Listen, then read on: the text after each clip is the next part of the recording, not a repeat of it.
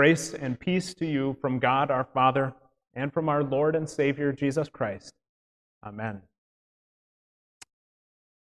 You know someone who is blind? Maybe you don't know someone who is totally blind from birth, or someone who has become totally blind at some point during their lives. But I imagine that at least you know someone who has some significant visual impairment. We have some members of our church who have, for example, macular degeneration to the point where they're no longer able to drive, where they have great difficulty reading. They might be able to read with the use of a very strong magnifying glass. They have difficulty making out all the details on a person's face. Those of us who have perfect vision, or who with corrective lenses have at least close to perfect vision, we can very easily take for granted the wonderful blessing of sight, vision, clear vision that we have from God. And we can find it very difficult to imagine what it must be like to be totally blind, or to be severely, physically, visibly impaired. To be totally blind, being cut off from every visual perception, the ability to perceive colors and patterns and styles and all kinds of images, being totally unable to perceive any kind of visual beauty. Of course, we know that those who are blind are able to compensate by making more use of some of the other senses that God has blessed them with. But we who have good vision so often take for granted this wonderful gift of sight that God has given to us. Imagine now, not even just in the present day, but imagine now in the ancient world, the life of someone who was totally blind. The ancient world without all of the technological advances and modern conveniences that we have, which for blind people today make their lives somewhat easier by comparison to the lives of people many years ago. In ancient times, where there was not such advanced technology, where there was not such a well-developed system of social welfare which could help provide for the needs of people with that disability. As we see from the man born blind in today's gospel reading, there was only the life of a lonely beggar.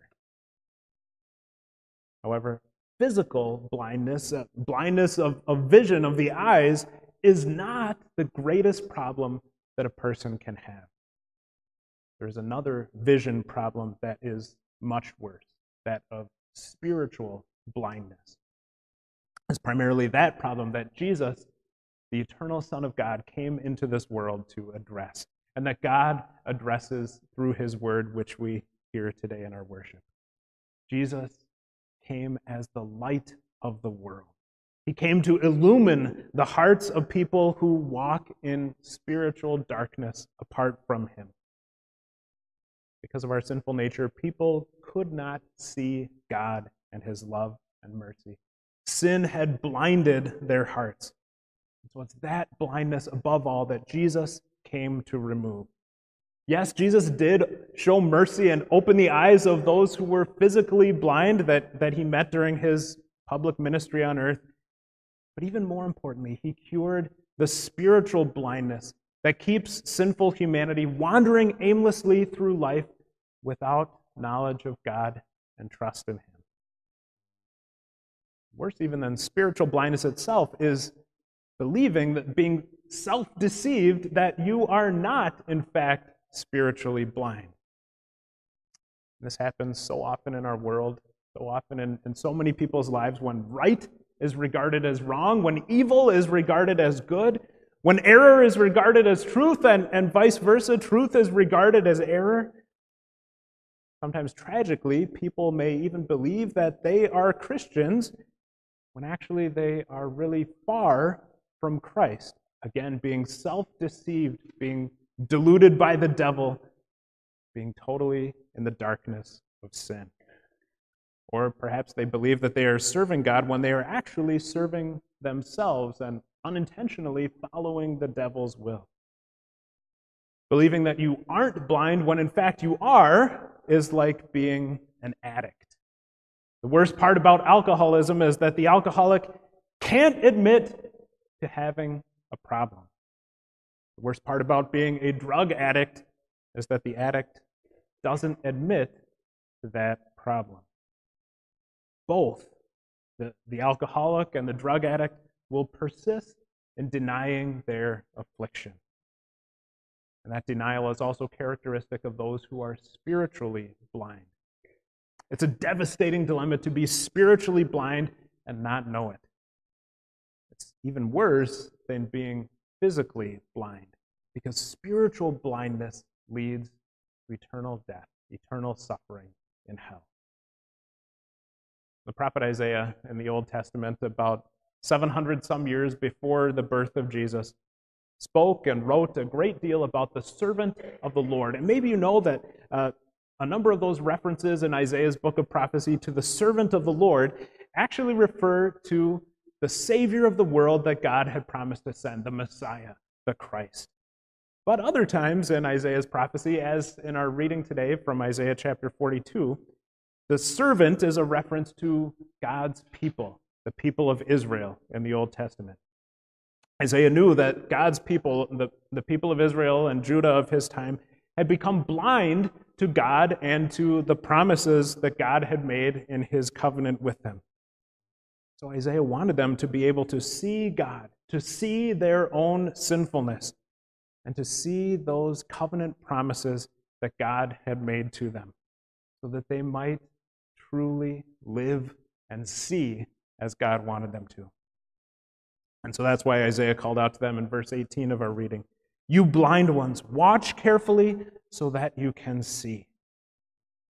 Tragically, sadly, Israel did not heed that call of God's prophet Isaiah. The people simply did not believe that they were blind and needed to have the gift of sight from God. The same problem of spiritual blindness and the failure to recognize the spiritual blindness still plagues people right up to the present day. The gospel reading today from John chapter 9 attests to the spiritual blindness of, for example, the Pharisees, many of whom were among the religious leaders of the Jews at Jesus' time, as Jesus says in verse 41, "If you were blind, you would not hold on to sin. But now that you say, 'We see,' your sin remains." And today, we are still susceptible to that same problem. For example, the Christian who seems to know all the answers, who is always right, the church member or the church leader who is better than others in carrying out church responsibilities, are all susceptible to this problem of spiritual blindness and not being able to recognize it.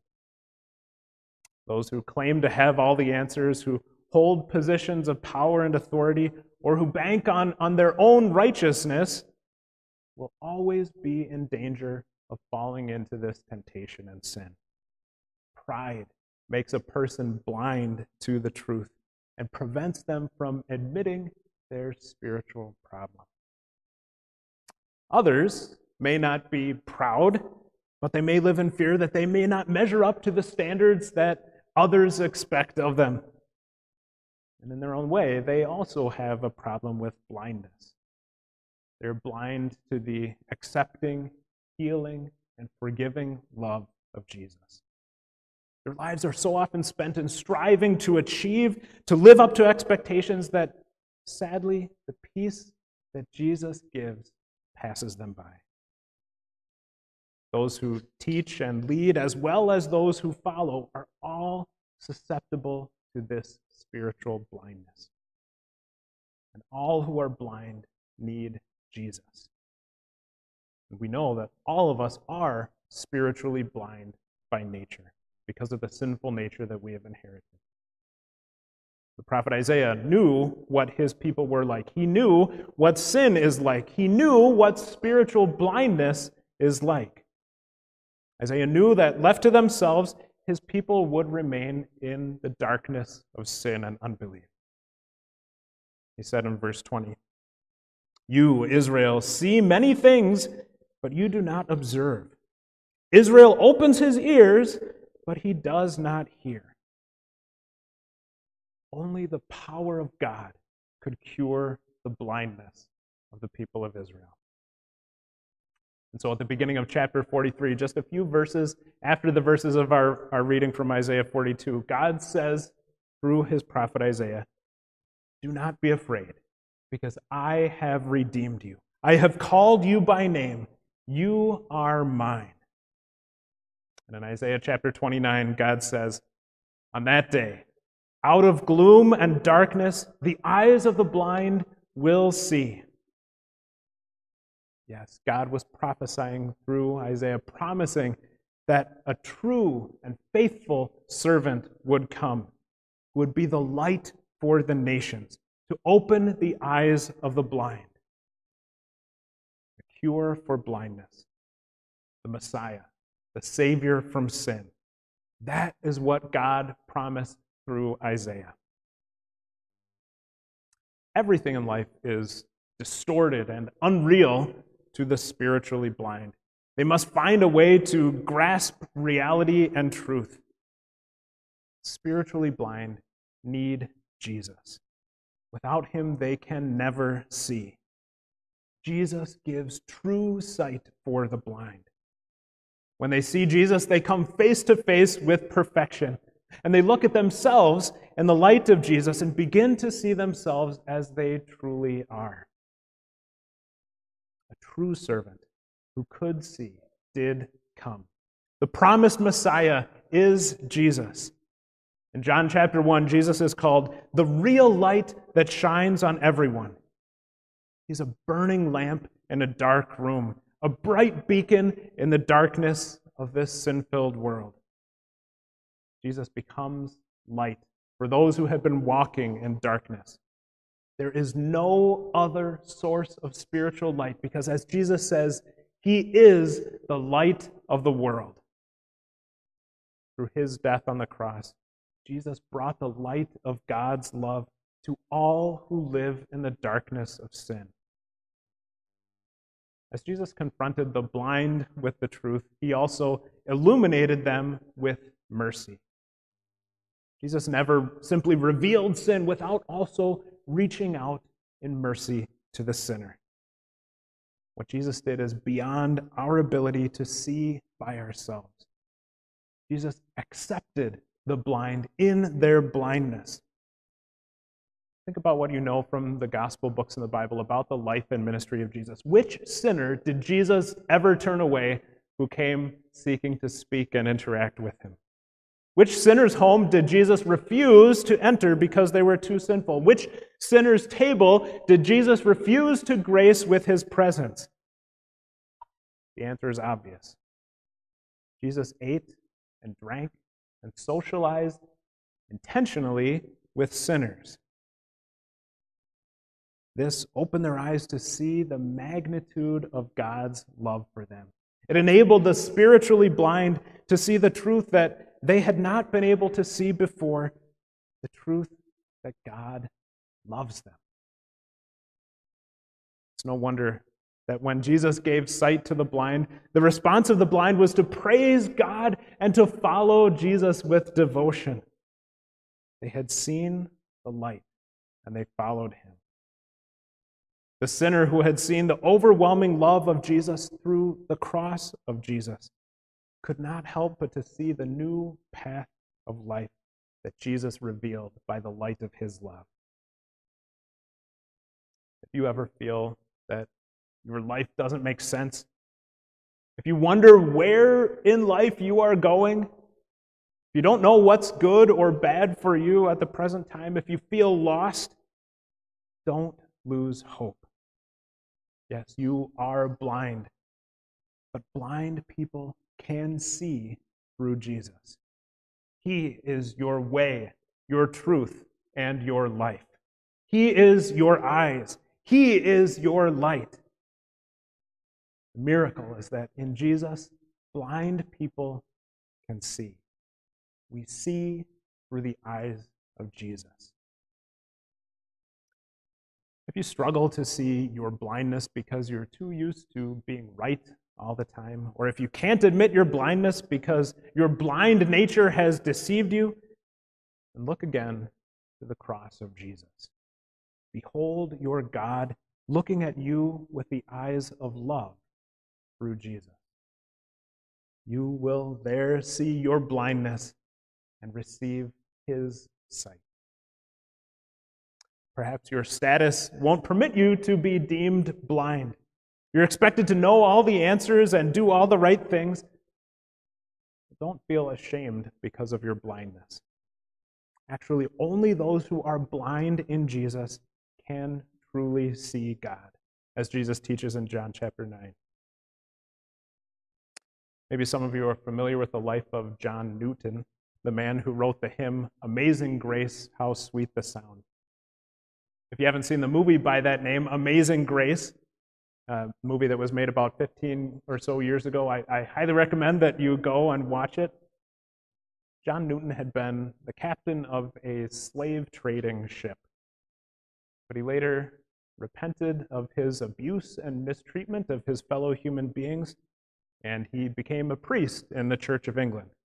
He recognized his spiritual blindness and God's amazing grace to him and to all wretched sinners through Jesus' death on the cross, which takes away our spiritual blindness and gives us sight to see God's love and forgiveness. And so John Newton wrote the words of that treasured hymn, "Amazing grace, how sweet the sound that saved a wretch like me. I once was lost, but now am found, was blind, but now I see." Thank God that through the eyes of faith in Jesus as our Savior from sin, that song is ours as well. Sing it boldly. Amen.